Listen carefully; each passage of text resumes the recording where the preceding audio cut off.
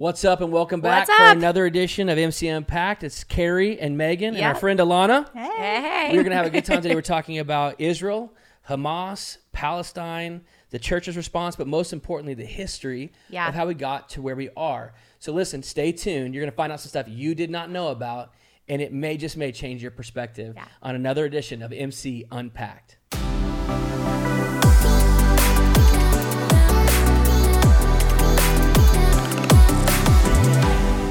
So we're here with Ilana. Yeah, she's we're one excited. of our favorite people in all the church. She's our favorite. You're our favorite. Of all What the an people honor. in the history of our church, and we're glad you're with us. It's going to be a special episode for this because there's so much happening. I mean, October 7th really did change some things right now worldwide with the conflict in Israel. Yeah. And the world just got nuts.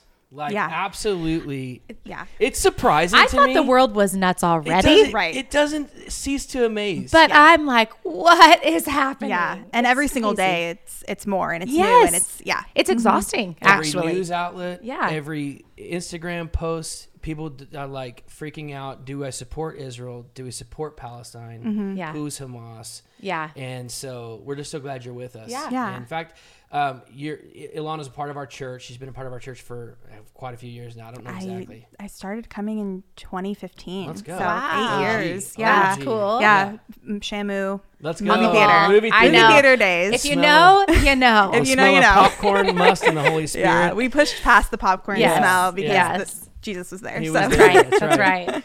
But you also work with an organization your dad, I believe, is currently the director of. Yes. And it's called Jews for Jesus. Yes, correct. And so this is close to home. Mm-hmm. This is part of heritage. This is part of so much for you. So just take a quick glimpse. Tell our listeners, our viewers, what is Jews for Jesus, and maybe a minute and a half or so, what it's about, what you and your dad are doing, and that'll help. Yeah, so Jews for Jesus is a nonprofit organization and ministry that shares the gospel with everybody, but a specific heart for the Jewish people because they're our people, and they're God's people. Yeah. So we are global. We're a global organization, and we have branches all over the world, and our mission is to share the gospel with Jewish people and say that doesn't end your Jewishness. It enhances your Jewishness if it fills the promises that God promised to the Jewish people of bringing a Messiah, and that Messiah is Jesus. Yeah, it's that's beautiful. Awesome. Yeah. It is beautiful. And you guys are Jewish. Yes, I'm Jewish. Yeah. Which is important to know in this conversation. Jewish. I love that. Yeah, and I think that there's people just don't know. They have such a lack of understanding because of the Jewish culture and heritage, and then everything that has happened. But I think when I think about October 7th and it's really more the response, because that was a tragic, horrific experience. Yeah. Yes. But the response afterward is what is absolutely crazy. Yeah, I think the response is what we have to talk about, but we can't talk about the response without acknowledging the actual atrocities that took place on October 7th, because I think there's so many that are not even understanding that craziness. You had friends there. Yeah. Right. Friends and family. Yeah. So it definitely hits close to home. And also the information that I have is firsthand information. Yeah, not a friend of a friend who read a post or saw on Instagram. Or reposted something or heard from their professor or whatnot. That and people in our organization, we had someone in our organization whose home was hit by a rocket. Oh my gosh. And there are lots of people that are displaced, lots of people. 9 of people in our organization, or children of people in our organization, got called into the reserves for the IDF. So this is a very real thing. When we were talking in the early days of all of this happening, you had an extended family or someone that was like family that was in hiding and in a really dangerous situation. Yeah. So he actually doesn't live in Israel, but he has a home there. And he just happened to be there because he goes often because he has a home. Right. And he just happened to be in Ashkelon, which is one of the towns that got hit pretty hard. It's kind of north of Gaza. Okay. And so he was basically in his bomb shelter for 4 or 5 days without coming out. He was, running out of food, and he was alone. I can't imagine. Let's just pause for a minute. Yeah. People gloss over that. He was in a bomb shelter.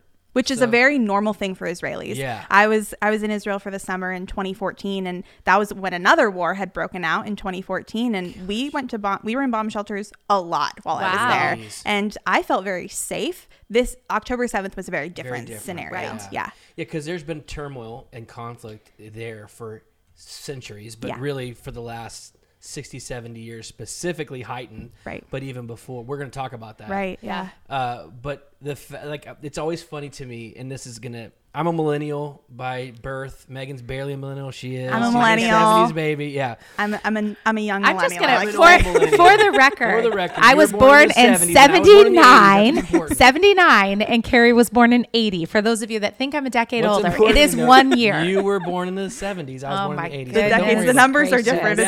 Wow. But it's always funny to me, like when we talk about, and I don't want to minimize people's pain. We talk about trauma today. What people call trauma is getting fired from a job.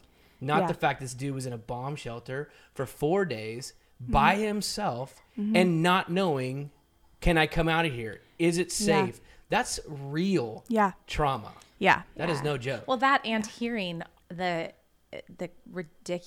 ridiculous massacre that was taking place right outside. Yeah. And that's the thing, like he had to have had that information and just the fear. Or did he? Do you know? He had the information because he had, Wi-Fi, and he was talking to family and friends. And actually what ended up happening was, I think it was on the 4th or maybe the 5th day. He had close friends who live in Jerusalem who just called him and said, we're coming to get you. Wow. Goodness. And he said, there are on foot terrorists in this town, and there are bombings that are still happening, and they said, we're already on our way, so just get ready, we're gonna come get you, we're gonna bring you back to Jerusalem. Jeez. Wow. And so brave he wasn't friends. alone. Brave friends. And so they drove to his town, picked him up. How far would that be? Do you know? I couldn't tell you. Fair. Yeah, they drove it. Israel is a very small country. It's about the size of New Jersey. Yeah. Wow. So, I don't know if I realized that. Yeah, it's pretty small. So you can drive the whole length in not that long. It's much smaller hours, than I believe, north to south. Right. And so it wasn't west. far, but it was still very, very brave. Jerusalem obviously has been affected too, but not to the degree that Ashkelon was at that time. So it was a pretty intense and brave decision, and he obviously was so grateful. Survived, and he did eventually get home. Yes, he did get home. Mm-hmm. Yeah. Wow. Jeez, wow. I just can't even. I can't imagine if that was your son. Like if that was your son, and I don't know how old he was, but that's irrelevant. Just imagine that's your son, and you're like, like that is a whole or your dad different or your grandpa. level. Yeah. Yeah. And I like to do this because I was thinking about this, and when I've got a lot of friends on social media, and the majority are probably line up with where I line up politically and all those things. But I've got a few that don't. And so, they're blowing up the feed with pro-Palestinian stuff and all that kind of thing. And then that is our daughter's currently in D.C. and she had a couple of scares. Right. Probably not as real as she thought and we originally thought in the beginning, but definitely doesn't matter. Just kind of regurgitated fear because people are kind of losing their mind with regards to who to support, what is going on. And I just thought maybe the best thing would be to just kind of unpack some of the history. Yeah. Because isn't that where most people are getting a little bit squirrely on? Yeah. I mean, it is such a long and complex story that many people get PhDs in this. People study for years. And so I don't expect anyone to know. I don't even know the full extent. I'm not an expert, but as you said, I am a Jewish person. So you learn pretty early on some of this stuff.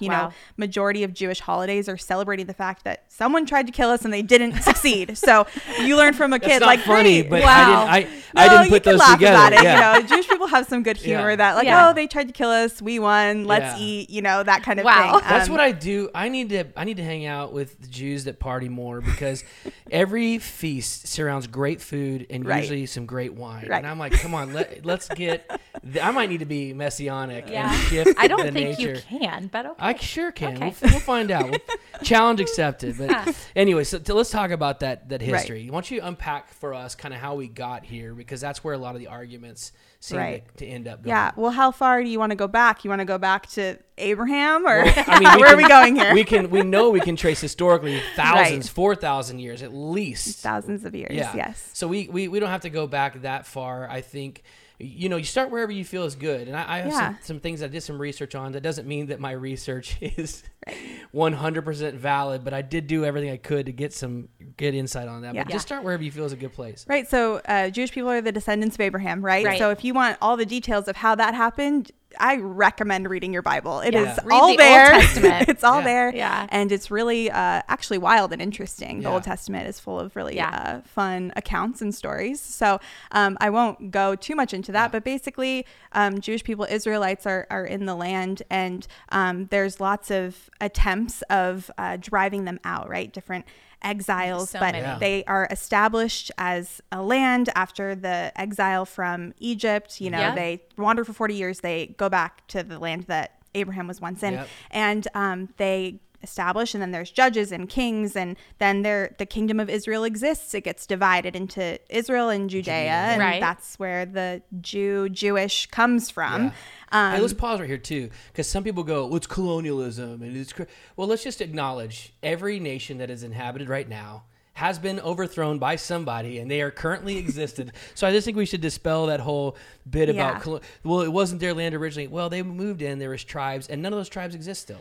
Right. Well, and I think that the word colonialism and colonists and occupiers comes out a lot, but I think it's been confirmed by the Bible, by history, by archaeology, that Jewish people have resided in that land for thousands of years. Yeah. You're digging up coins that have Hebrew language on them. Right. They've been there, and that's been confirmed. And so, there are people that live in various lands all throughout time, but there's been confirmed evidence of Jewish people residing in that land for thousands of years. And so, that's that. I had one college professor who said they've got receipts on that territory for thousands of years. I thought that was pretty good. That's a good way to say it. We have the receipts, but and that's really cool. And in Israel, they have those artifacts. You can go and you can see them in museums, and I highly recommend going to Israel at a different time than now, but maybe not now. Going to Israel, it's really a beautiful place. So I recommend that. But anyway, so it was divided into these two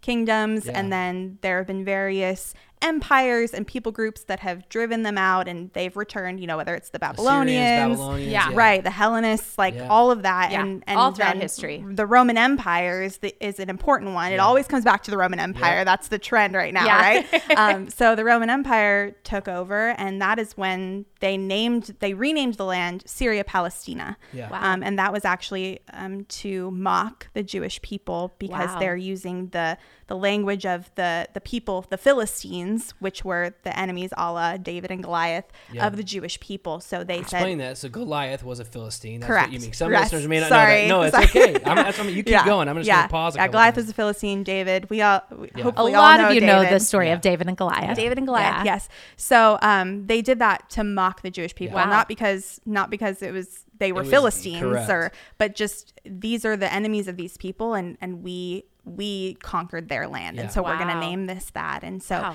and to obliterate the Roman Empire had this love-hate relationship with Jews their entirety. They would kick them out of Rome and then let them back in, kick them out, let them back in. They had slaves in Rome, and they took over. They sacked the temple in Jerusalem, took the gold, took Jews as slaves, put them over and over and over again. And Jewish people in those days, they did not like to conform to the Roman way of life, because Romans said, okay, you can have whatever faith you want, but you got to worship the emperor. And they're like, we're not going to worship the emperor. No other God before me. So there is this constant tension.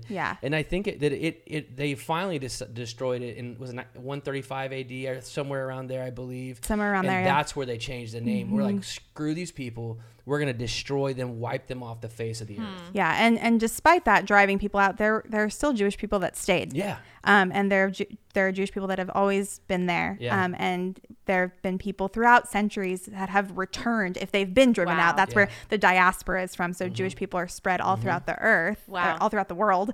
And they've always had this desire to return to where their land is. To home. Yeah. Wow. To return to home. And so that continued, because would you say the word, I always get it, diaspora, is that what? Diaspora, yeah. Diaspora. And the Jewish diaspora. Essentially the dispersion of Jews all over, because they didn't have a home. Right. So they're orphaned, essentially.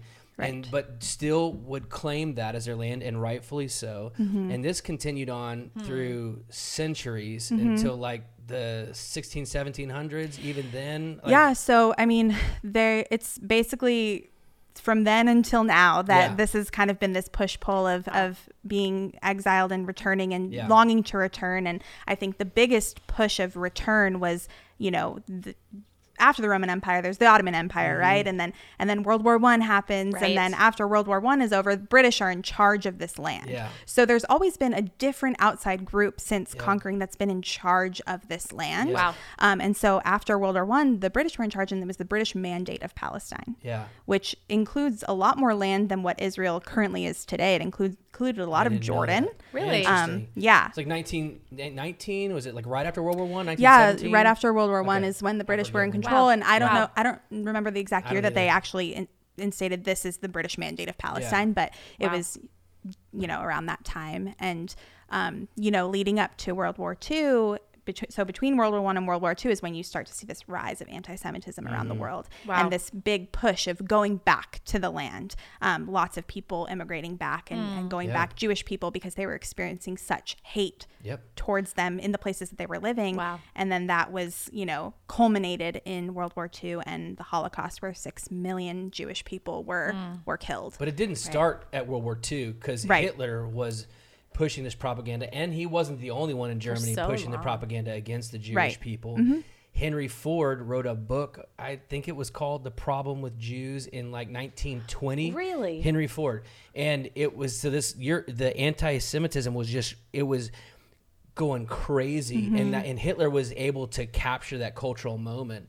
I mean, I'm encapsulating his insanity in one sentence, but it was bad. Well, yeah, and propaganda exists still. Propaganda still is happening right now, today. Stopped. Yeah. Well, and I think that it's people are wondering how that happened, and we're seeing a little bit of it, of just the propaganda nature of it, of people not knowing what to believe, and people, because they don't know what to believe, they're not saying anything, or they're shrinking back, or they're being silent. And so we were just, I had the girls, we were in Washington, D.C., and we went to the Holocaust Museum, which is just sobering. And it's overwhelming, but there's a section in the Holocaust Museum that it kind of captures America's response when everything had just begun. And it was shocking, because you're seeing these newspaper articles that are trying to capture a story of something that's happening, but they had no clue the intensity of what was happening, the reality of what was happening.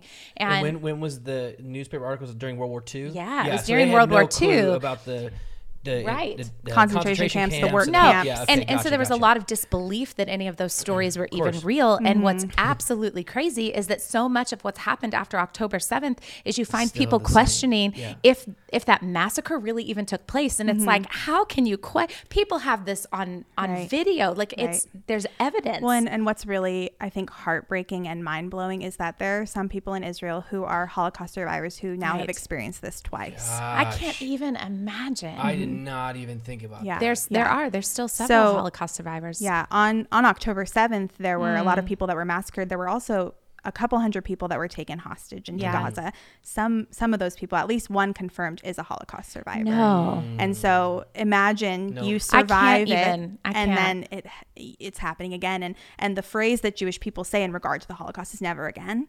Yeah. And that's what we say about it. But they say that because they know that it can happen again. Right. Because while they were liberated from those camps, the hate didn't go away. Yeah. And the hate can be passed down generations and generations. And Jewish people have seen that throughout the history of the Bible and everything. Yeah. They know their history. Yes. That there are people who hate them just because they're there.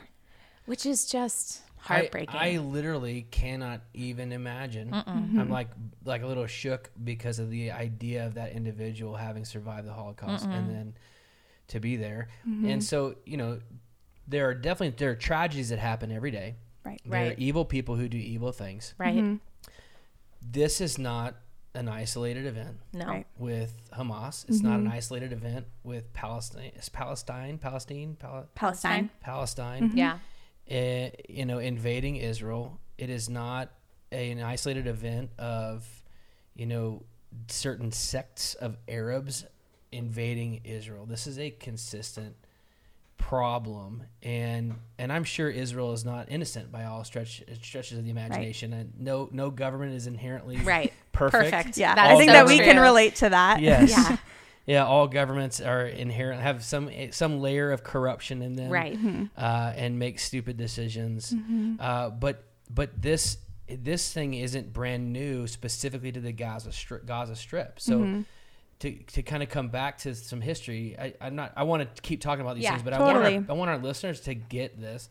I think the thing you were talking about from the UK was called the Balfour Proclamation, and that was when the Brits said, we're going to give you this land. And then it was 1947 when the United Nations officially said Israel is a nation. Is that right? Or 1948? So Israel declared independence in May 14th, 1948. Okay, 48. Okay. And what happened the day after they declared their independence? So a little bit of the backstory, the two-state solution that was proposed by the UN was basically giving Jewish people 20% of the land. And Jewish people said, we'll take it. We just want, we'll take anything. We want somewhere to go. And the Arab people rejected that. And Israel was declared, a state. And the next day, I believe it was 7 nations just declared war on Israel, and there was a war the next day. Yeah, there was war that began the next day. And it didn't stop there. Yeah, well, there have been many wars since, and not all of them have been as huge, and not all of them has been as just horrific as what happened on October 7th. I'm sure there have been some that have been just as bad with regards to the amount of people who lost their lives. I don't have the details on all that. Yeah, but there was a time, I believe it was in 1967, where the Palestinians invaded. This is after the Declaration of Independence for, that's not the right term, but you know what I mean? Yeah. So at the time that Israel was declared, a state, Egypt controlled Gaza. Yeah. So, and then in 1967, there was a war, and Israel took some control of Gaza and had that from 1967 until 2005. I feel like this is important to say. Yeah. Who started that war in 1967? The people who were controlling the Palestinians at that time. Yeah. It wasn't Israel. Yeah. The wars Israel's involvement in the wars has been retaliatory. It's never initiated by Israel. And that's not saying that it's someone else's fault. It's never Israel's fault. Like you said, the governments aren't perfect, and people don't agree with their government. There are a lot of Israelis that don't agree with their government. But I think it's important to note that there are differences, right? There are differences. And it was after that if I remember correctly, the Arab League, I believe it's called some kind of declaration of 3 no's, like N-O. No peace, no recognition, and no negotiations with Israel, and established never. We're not heading towards peace. We're not willing to talk about it. Right. And even then, isn't it after that Israel gave back the Temple Mount? Yeah. Talk about that. If I'm out, maybe I'm missing some details. So talk about that. Well, I think that Israel has made attempts. There have been throughout the time, there's been ceasefires, wars, solution proposals, and it's just this cyclical thing. And so Israel has come to the table and offered various things of what about this? What about this? And every time it's rejected. And or yes, but we're still, maybe 2 years later gonna try something again. Yeah. And so I think that there's a difference between a government trying to create peace and then a nation that's ruled by a terrorist organization countering that, right? 100%. Yeah. You're not going to have peace if that's the two parties that are involved. Right. If you have one that's trying to establish peace and the other one says, no, we will not have peace, we will not negotiate, and we will not recognize you, it's not going to ever work. Right. But there's always going to be an attempt, right? Yeah. Right. Yeah. And so the Israel gives the land, the Temple Mount area of the land, which is probably one of the most important pieces. It's the holiest place for the Jewish people. And tell our listeners. So it's where the temple existed and where it was destroyed. And so it basically King Solomon's temple. Yeah. And so it's there are 2 temples and they were both destroyed. And so this is the place where the ruins are, and now it's in Palestinian possession. And that's now one of their holiest sites. It's not their holiest, but it's one of their holiest sites. Right. But so it's in their control, and Jewish people actually can't go there. It's illegal. Wow. So the Israelites gave that land to them in an offering of peace. It is now a very holy site for them, and it is illegal for Jews to go to the Temple Mount. Jewish people, they gather at the Western Wall in the Old City, and that's where Jewish people pray. So that you listeners, viewers, you've probably seen pictures of people praying before a large wall, probably 50, 60 feet tall. I've never been there. And they're praying there. And help our listeners know, why are they praying there? They can't go to the temple. They can't go to the Temple Mount. Yeah. And the temple's on the other side of the wall. Yeah. So it's it's a pilgrimage. It's an homage. It's like, we're going to go to the place where we had a home established for God, and we can't go there because a terrorist organization has political power there. But we're going to still pray. And Jewish people have been making pilgrimages. That's a really hard word to say. To Jerusalem, since biblical times, for millennia. Jesus's parents were on their way to Jerusalem. And so that's the temple where Jesus was left by his parents, and they couldn't find him. If you know the story in the New Testament, it's the same location. And so every year at Passover, is that right? That's when they would go to the temple. Is that right? Yes. Forgive my ignorance. Times. And so this is such a significant place, but people I think people fail to understand the heritage and the history behind it, and that this is not just some isolated event, and then Israel's like freaking out and just going to go blow up everybody they can. Right. That's not the goal. No. That's not the goal. In fact, over and over again, Israel has extended an olive branch of peace, trying to find a way to coexist in this area. Right. And I think another example of that is, Israel did have some control of Gaza. And then in 2005, they forcibly removed themselves from Gaza because they said, okay, we want you to have your own land. Okay, hold on. Can you just say that one more time for everyone listening that is hearing different things on social media and anywhere that they're listening right now? So Israel has not had a presence in Gaza since 2005, where they removed all their military and even residents that were living in Gaza. I don't remember the exact number, but Israel forcibly removed them from their homes and said, we're going to give this land to them. So that was in 2005. And then 2007 is when Hamas, the terrorist organization, was elected into power. And there hasn't... Say that again. Yep. Hamas, the terrorist organization, in 2007 was elected. Into power. By the Palestinian people. And obviously not everyone was probably for that election. Just like our same as in the States. Or the previous president or every other president. But... Yes. They couldn't say anything if they weren't. Right. And so they've been in power since 2007, and there hasn't been another election since. Wow. And there are so many Palestinian people that are in horrible living conditions and are suffering, and it's at the hands of their leaders. That's the reason. Israel still provides aid to Gaza through electricity and water and aid, and they cut that off. And that was another controversial thing that people were upset about, that Israel was cutting off the aid, but it was in hopes of getting hostages back without bombing or infiltrating. It was some type of negotiation and in response to an act of terror and 100% legal according to the Geneva Code that governs the United Nations, because otherwise terrorist organizations like this will rise up and attack everyone constantly. So if we don't even have an international rule of some regards, we're in trouble, and they're 100% within their rights to do so. And it's not, it sucks. Like you talked about, there's some Palestinian people who are completely innocent. They're Palestinian people who are not for Hamas. And so that is tragic. It is tragic. There are also 2 million Arabs that are Israeli citizens that live in Israel. There's so many Palestinians in Israel, right? And also even within Gaza, there are hundreds of thousands of Palestinians in Gaza who have work visas to come into Israel. So people talk about open air jails and blockades. There is a blockade that exists because when there wasn't a blockade, people were coming in as suicide bombers and bombing Israel. And so they put checkpoints and but there are still hundreds of thousands of people who come into Israel to work from Gaza, and they make good money so that they aren't, forced to work in Gaza where they're not making, I won't go into all of that, but it's okay if you do. If the United States bordered North Korea or Iran, we would have blockades. You would not be able to freely come into America. There would be stipulations, and it would be absolutely crazy because they're known enemies of the United States. And bottom line, there's rules when someone isn't a citizen of your country, right? So when they come in, they have to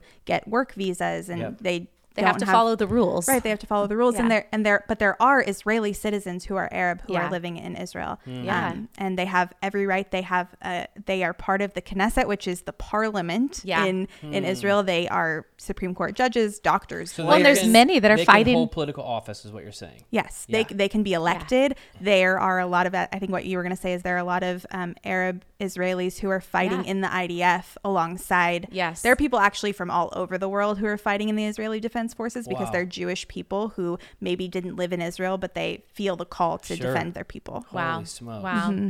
I did not realize that a Palestinian citizen living in Israel, they would have to get they would have citizenship in Israel or no? So they are Arab Israelis is what they're called, because their citizenship is in Israel. Okay. Yeah. Isn't Bethlehem is made up of so many Palestinians, I believe, right? Bethlehem is in the West Bank, which is another like Palestinian territory. Okay. Within, So there's Gaza and there's the West Bank. Okay. Yeah. Interesting. Yeah. Interesting. And the West Bank is a little bit more of a complex situation. I bet it is.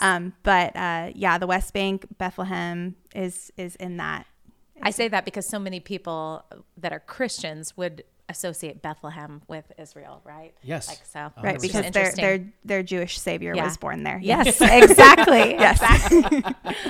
Yeah. Man, so good. It's just so crazy. So when you hear people, okay, let's not generalize people who are currently protesting pro-Palestinian and in pro-Palestinian marches. Let's not generalize people. There's no way we can't speculate. Yeah, I can't speak for intentions. everyone. We can't. So let's remove a person from it. What are the ideals that you think could be driving people to be pro-Palestinian in this current stressful cultural moment right now? Well, I think that there are many Israelis who are pro-Palestinians living in a free place and having their own land, right? Yes. So I think that, I'm for Palestinian lives, for people living, for people being able to live, people being able to live in a free place where they can work and they can, do these things. And so I think when you're saying free Palestine, yes, free Palestine, but from who? Yeah, right. It's not from Israel. It's from Hamas. Right. Free Palestine from Hamas. Free Israel from Hamas. Yeah. Hamas is the root of the problem currently. They're a terrorist organization. And that's so important. And the reason you keep reiterating it is because we've seen, even in the States, people carrying flags that are just cheering on Hamas. And I am thinking, this is, I believe, correct me if I'm wrong, I believe that what happened on October 7th in Israel is being equated to like our 9/11. Well, and it's a little bit bigger than that because of the ratio of how many people that were killed is not adequate to 9/11. I think the last numbers were if the amount of Israelis were, if it was ratioed to the amount of Americans, it would be 40,000 Americans dying. Right. Is there like 30 million Jews or people living in Israel? No, there's right now.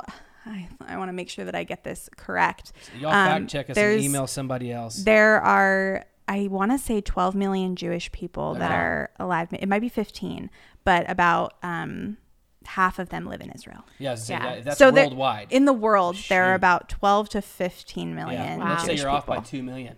That's still a small number of people. It's small. I think what was disturbing me the most, and even just for me, my personal experience with 9/11, I was alive, right? And I just remember how overwhelmed I was with emotion that our nation had endured that kind of an attack from a terrorist organization. Right. And around the world, the response was nowhere near this response. Like I can't imagine why people are walking around cheering on Hamas. I can't get that. It's really mind blowing because I thought that we all globally could agree that terrorism is bad. Terrorism, right? Whether unless it's you're in Iran and North Korea, you might be fully. Maybe you like terrorism. Yeah. Well, whether it's ISIS or Taliban or Al Qaeda, like I thought that we could agree terrorism is bad, and then Hamas is being in some places by some people praised for what happened. Right. Yeah. And you're right. It is in some places by some people, and it probably feels louder than it might social media be. makes everything loud. Yeah, it does. There's 9.3 million people in the nation of Israel, which is it's a very small, like California has 33 million people. Wow. I believe 2 million of those people are Arab Israelis as well. Really? Yeah. Wow. 2 million of the 9 million. Goodness. Wow. And then I think now I just Googled one time, so that I think one was Wikipedia. I could be wrong, but yeah, we're just having a conversation. Yeah. We're not historians here. The fact checkers will that's email us. great. Yes. But Gaza, there's like 500,000, 600,000 people. So we're not talking about like massive amounts of people here. I mean, it is a lot of people, but it does put to scale the terrorist attack and what happened. Yeah. Yeah. Well, and like I said, it's the size of New Jersey. There's only so many people you can fit. So Right. You know, you keep saying the terrorist organization Hamas, and you were talking before we jumped on the pod about the charter for Hamas. And would you just kind of, some people may know this, but I don't think enough people do. Right. Maybe explain what that means as far as the charter, but then give us that information you're saying. So I know that everything that's happening can feel like it's really far away because a lot of people have never been over there. The Middle East is talked about a lot. And so it feels like, oh yeah, that's happening. It kind of happens frequently. Right. So the reason why I say that is because Hamas, their goal isn't just Israel. In their charter, which is basically their like mission statement, if you will, they basically say that they call on the annihilation of all Jewish people in the world. They say that they won't be done until and they call on Muslims around the world, which, you know, not all Muslims are Hamas. That's right. That's not what I'm saying. That's absolutely important to say. They are calling on people to kill Jewish people wherever they are. Jeez. And I believe one of the leaders of Hamas said that he hopes that more Jewish people come to Israel so that he doesn't have to hunt them down. Jeez. So that it's easier to get to them. So that's why it matters. And that's why we're seeing this kind of affect people. If you have Jewish friends, you see people posting about it, and it's because it's happening to them. Right. It's not a far away thing. Yeah. It's happening to them, and it's something that has global impact. You're seeing rallies all over the world. All over. And yeah, it can be scary, I think. And then there's, with that, and we'll get into it, the responsibility of believers in that. Right. So. Yeah. And so you think about, like, as long as Hamas has any form of power in Gaza, Israel's not safe. And that's a reality. Whether you are, it doesn't matter your nationality, whether you're Israeli, Palestinian, American, that reality is that there's not going to be peace with Hamas. Right. Well, Hamas, when they came in on October 7th, they didn't check people's passports for what their nationality was. There are people who from all over the world who were slaughtered on that day. Yeah. People from the U.S., people from Thailand, people from countless countries, and so the atrocities that were committed to the world. Yes. It happened in Israel. Yeah. But it was a global impact. Yeah. And the world should be taking that more personally. And I'm sad that it feels like we're not. You know, I think part of the problem, and y'all can speak to this too, but I think that, you know, as a follower of Jesus, my highest moral aim, like my reason for living, not my purpose uniquely, but my reason for living is to bring glory to God. Mm-hmm. And I do that through my words, through my actions, through how I relate to people. And that is my highest moral aim. I believe that in our current cultural moment, where at least in America, probably most Western nations, but especially on the western half of the United States, I'd say we are 50%, it's a general statement, of the people that are functioning as regular people are functioning from an applied postmodern worldview. Yeah. And the highest moral aim in that structure is to be an activist for something. Right. Mm-hmm. And the problem is, like, it's not an activist based upon pure conviction. It's just like, what is the most recent thing? Mm-hmm. And it is so hell-bent on being against the oppressor and helping the oppressed. Yeah. And it's cannibalistic in nature, in that it there's no conviction. There's no actual form of truth. It creates its own truth, so it falls apart on itself. But that's why I think that we all of a sudden everyone was for Israel and the poor Hamas. They're the oppressed now. This is not my perspective. I'm just saying this is what got us to this place. And people are like, well, wait a minute. What about the Palestinians? What about what's happening here?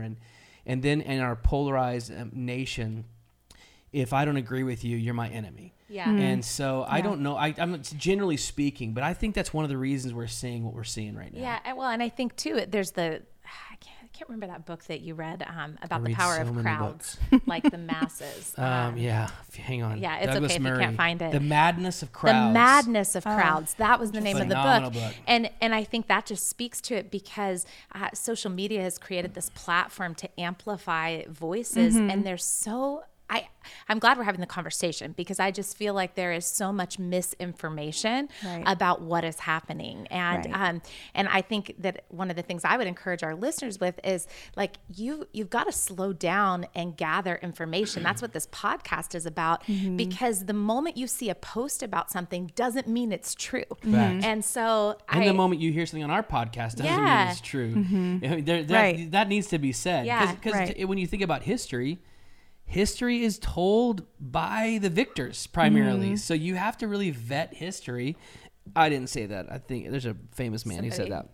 But the point of Douglas Murray's book was the madness of crowds. And that was, if a crowd is saying this is the way, walk in it, then people will follow regardless of whether it's truth. Sorry. And you've seen that for good and for bad. 100%. Because in a applied postmodern worldview, there is no absolute truth. So then truth is what you make it. And whereas in a Judeo-Christian worldview, which is what we have, which is a Christian faith that has the foundational tenets in Judaism. Our which is Old important Testament to know. is the Old Testament for the Jewish people.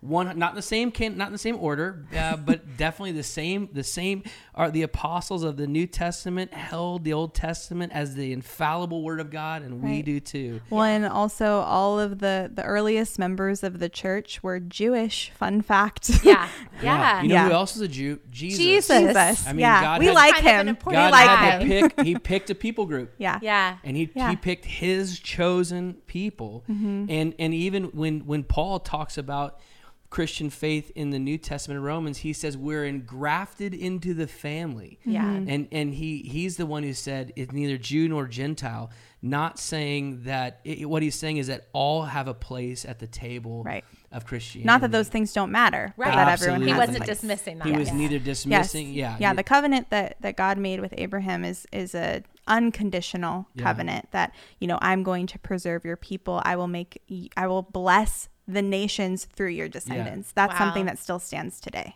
100%. What Jesus came from that lineage. And it's powerful. So what I was saying, Douglas Murray, if I can go back, if I can trace my thoughts. Do it. The Madness of Crowds. He is not a Christian. He's a gay man, and he's a Democrat. Well, he's British, so I don't know if he would hold to an actual American term of a party, but I think he calls himself liberal. Maybe not now.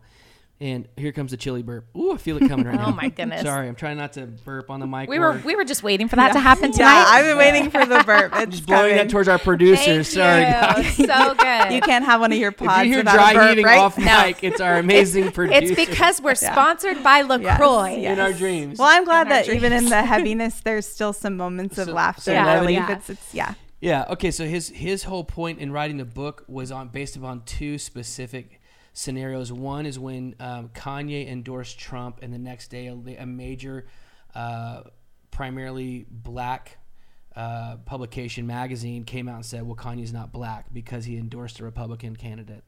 And I know there's a lot of controversy with regards to Kanye and the Jewish faith. But also there was another entrepreneur, billionaire who's a gay man, and he endorsed Trump, and the next, they turned on him within the next few weeks or whatever. A major LGBTQ plus affirming publication said, well, obviously, I forget his first name, Teal isn't gay. Or just because you have sex with a man doesn't make you gay, something to that effect. And Douglas Murray was going, what? Hold on a second. And the crowds turned. And it's just absolutely asinine to say that Kanye's not black because he endorses a certain political party. And so it is perpetuated infinitely, and it has like these micro cosmic spin-offs of these little nuanced parties that are standing up for just stupid asinine things like Hamas. Right. Well, and I think that, things are being really, really oversimplified and minimized, and people are saying, well, if you stand for this one thing, that means that you're against these 30 things. Yes. And that's just the farthest thing from the truth. Yeah, that's good. I think that there can be both. There can be a Palestinian state and an Israeli state. Yes. Both can be 100%. true. You can be for Palestinians and for the state of Israel. Yeah. Yes. And for Israelis and for Jewish people. Yeah. Both can be true. Yeah. Yeah. And people just, for whatever reason, and I'm sure that book talks about it, that people cannot grasp the nuance of that. Right. Yeah. Right. It is interesting, in that book, it was like probably one of my favorite, very pivotal book for me. I read it like 3 or 4 years ago. In that book, this guy who's not a Christian, he tries to give the what he thinks is the answer, and he, without unpacking the gospel message, unpacked the gospel message and said the only way forward is through forgiveness. Mm-hmm. And it was just like mind blowing. He's not a Christian. I think he calls himself agnostic or an atheist. And forgiveness is a very precipice of our faith. Wow. And it was just pretty powerful to hear him say that. I don't know why. I'm a major pitch to Douglas Murray. Maybe you want to come on the pod. We'd love to have you. Have a good time. Have some good debates on here. Yeah. So tell me, what do you like? Okay, we've hit. Gosh, you did a great job. Yeah, you with did a a great broad job. paintbrush, Thank kind you. of hitting just 6,000 years of history. No big deal. You did a very good job. Very good job, and it's. I hope it's helpful because the history is such a major part of contention. Right. Mm-hmm. It's the hot spot right now. But let's talk about like moving forward. What do you feel like? What do you feel like people need to hear right now? I mean, do they need to hear more about what happened on the day of? Do you think people how do we go forward from here? I know that's a vague question, and so solve all of our problems, Ilana. Well, there's a couple different directions that you can go, and I think that it is important to say what happened on October 7th. Yeah. But I also want to get into the hope that we have. Yeah. So I'll start with October 7th. There were crazy, horrific things that happened. People, like I said, who were kidnapped, people who were brutally murdered, children, and women that were raped, beheaded, burned alive. And it was filmed. And it was filmed by Hamas and published by Hamas. And that is how we know. They were excited about it. They were unashamed. They were unashamed, and that is just pure evil. Yeah. You can call it what it is. It's this situation is really complex and nuanced, but it's not complex to say that Hamas is what they're doing is bad and evil. Inherently evil. It is inherently evil. And I think that that's not complicated, even though for some people, it feels for whatever reason, saying that is complicated to them. So horrific things. And we know that because it was filmed, and we know that because there's a fly. Yeah, I'm sorry. Welcome it's okay. Welcome to the studio. It's okay. We know that because it was filmed, and we know that because we know people there. Right. And our staff in our organization in Israel, they all know someone who is either missing or injured or displaced or gone because of this. And so it's very real. Yeah. And I don't want people to get mixed up in the politics of it when that happened. And right. dismiss that. Yeah, it happened, and that's wrong. Yeah. Things that are happening to the Palestinians are wrong too. That is wrong. It is largely at the hands of Hamas. Right. They are giving them horrible living conditions. They are taking the aid that they're being given by the UN, by Israel, and they're building rockets with it. They're taking water pipes and building rockets with it so that they can fire more. Thousands and thousands of rockets has been fired, and it's hard to believe, but you're running out of all these resources, but not rockets, right? Yeah. Because they're using the resources that they're being given to build these things. Yeah. And so it is horrible what's and Hamas happening. has no concern for the Palestinian people that are there. Right. Maybe We can speculate we can that. speculate. I know Yeah, I know enough. that Israel does have regard for the Palestinians. Yeah. And they do everything that they can to not harm civilians. Yeah. They drop leaflets before telling them explicitly, Before this raids, is when This is when these bombs are coming. Here's a map of where you should go. Yeah. In their language, so they can understand it. And, Israelis were not given that luxury on October 7th. Yeah, not at all. So, there's a big kind of a growing subculture in the Christian world today, talking about the biblical stances on the major cultural dividers. So like currently where I'm going somewhere with this. Okay. So bring me back because I want to, to the real hip hop, but bring me back because I want to come back to it. But my point is, the big dividers in when it comes to politics in our nation with regards to faith is in regards to abortion, sexuality, immigration, and the poor or race. I forget. There's like a big movement about that. These 4 things, and generally speaking, when it comes to the poor and immigration, the left is a strong stance on that. When it comes to abortion, sexuality, the right has a strong stance, and both sides with Christians in those are saying, well, you're choosing two social constructs and not the other. Why is it good or bad?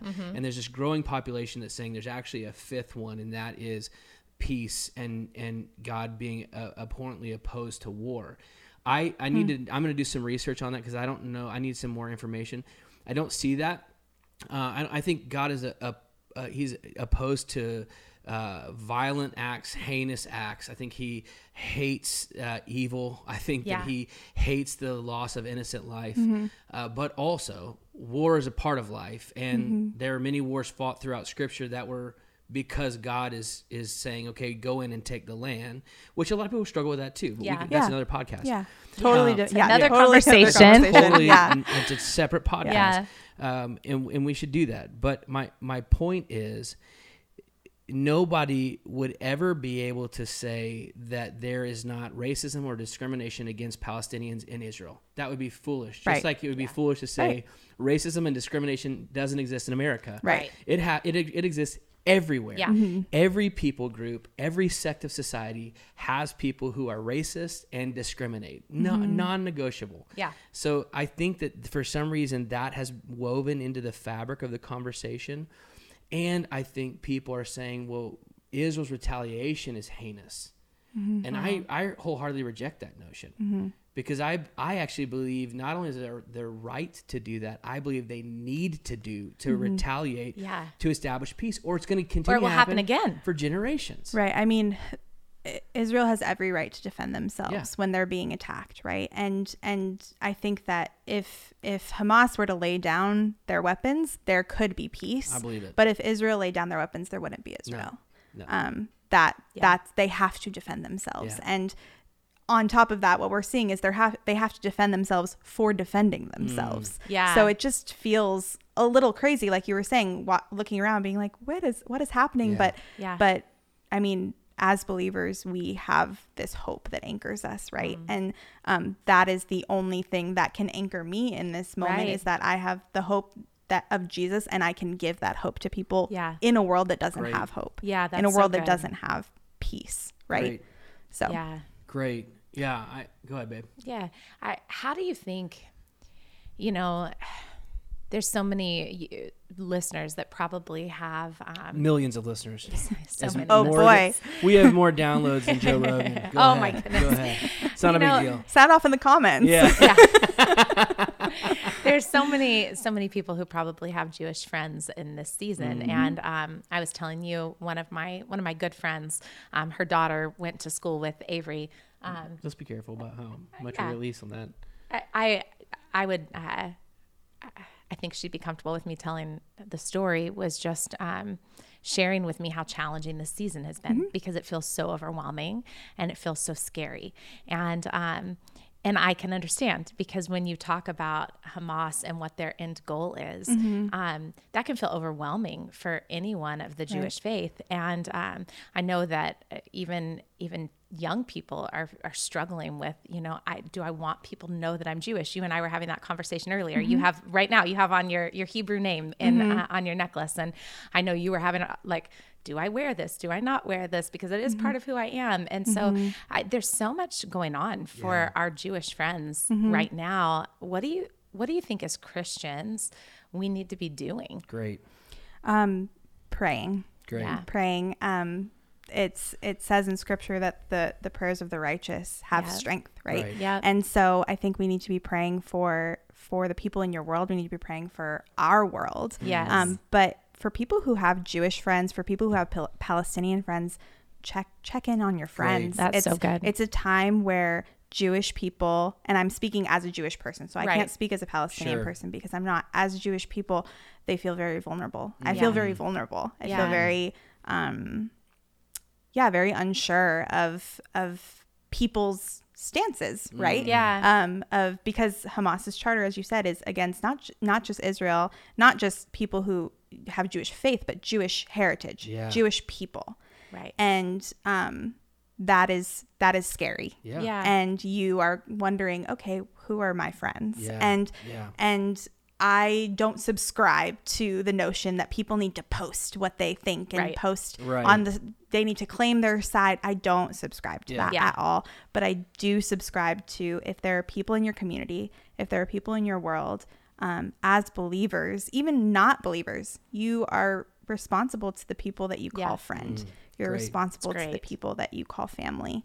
And as believers, you can bring a peace and a hope that doesn't exist, right? That doesn't exist in that person's world. You have the hope of the Prince of Peace, Jesus. And that is more powerful than Hamas. It's more powerful than governments. It's more powerful than anything. And we have the gift that we can give to other people. That's beautiful. That's well beautiful. said, Ilana. Very well said.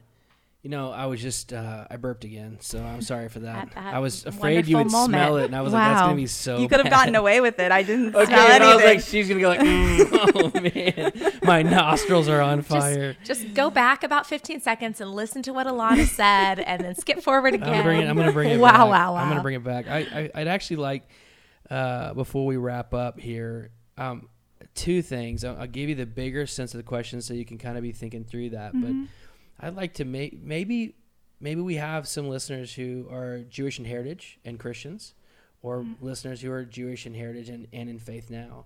I'd like to really just talk to them for a second to encourage them. And then maybe if there's something that we can point people to, maybe it's the organization you're with, if there's some resources or I don't know. I don't even know for the people that are here that are just navigating some of those challenges like you just alluded to. I can get into the resources in a bit, but as far as Jewish people, there are promises in scripture that God will sustain the Jewish people. It says that in Psalm 121 that he who watches over Israel neither sleeps nor slumbers. So God knows, God's present. God is saddened. This isn't something that he likes or wants, and we have this hope of this promise that was given thousands of years ago. I will keep you, I will sustain you, your nation, your people, you'll have many descendants, numerous as the stars in the sky.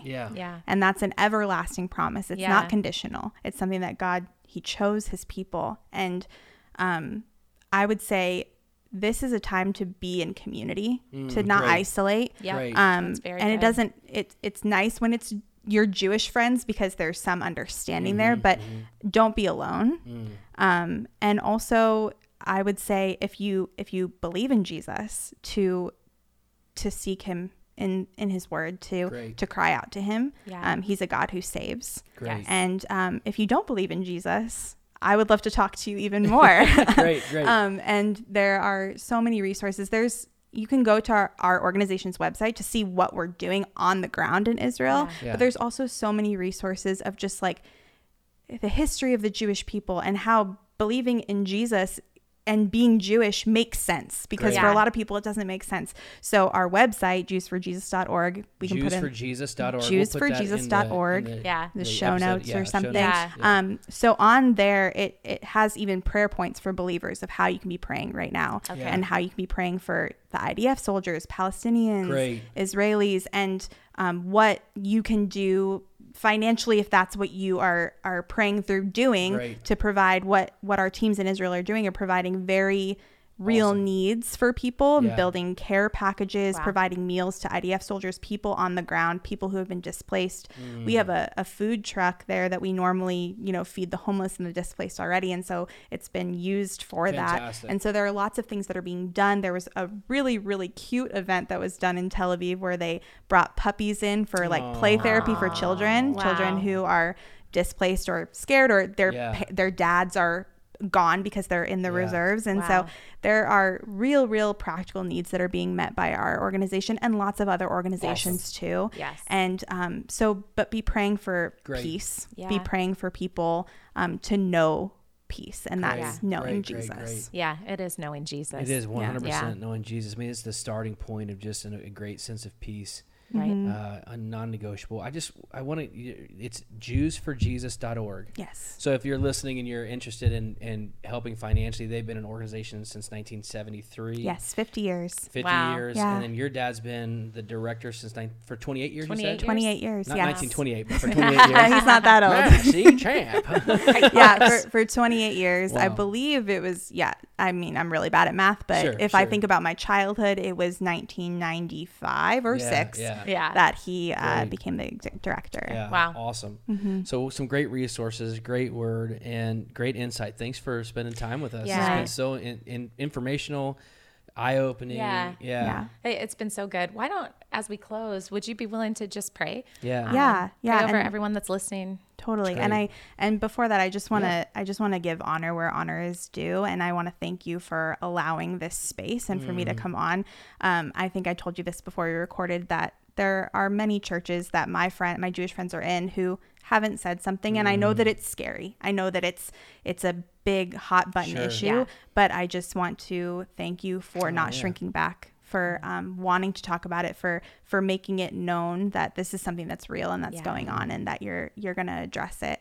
And it's scary and it's intimidating. So I just want to say thank you. We're honored you're here. Yeah. We're so honored you're here. But I'd love to pray. Awesome. God, I thank you that you are sovereign. I thank you that you have authored all the days of all of our lives, Lord, God. That you are in control. And in a world that seems very out of control, a world where there's lots of different narratives and different truths and different things being spun, Lord, but you know it all, and you are truth. We know that through your Son that we have peace, that we have hope. Thank you for Jesus. Thank you for entering into evil and to mess and to entering into all of that, Lord, just so that you can be with us. I thank you for salvation through Jesus. I thank you that you care for the people of the world, that everyone is created in your image, God, and that you care for each and every soul and life. And I thank you that you are the source of wisdom. I pray over everyone who's listening to this podcast, that there would just be understanding and wisdom that's being poured into them from you, God, not from us, because you are the source of wisdom. And so we just give this time to you. We give glory and honor to you. And we pray all these things in your Son, in Jesus' name. Amen. Hey, thanks for tuning in for another episode. Listen, you can catch us on all the places where the places are. The YouTube, Spotify, podcast app. Do us a favor. If you're enjoying the content, follow. And click the download button so you'll get all of our brand new episodes when they come out. And an even bigger favor, if you're even remotely somewhat enjoying this, text a friend, share the content. It helps us. We are pastors at the Movement Church in Orange County, California. If you're in the area, come out and hang out with us. We would love to be a part of God's plan for your life. But that is it for us tonight. Thanks again for tuning in to another edition of MC Unpacked.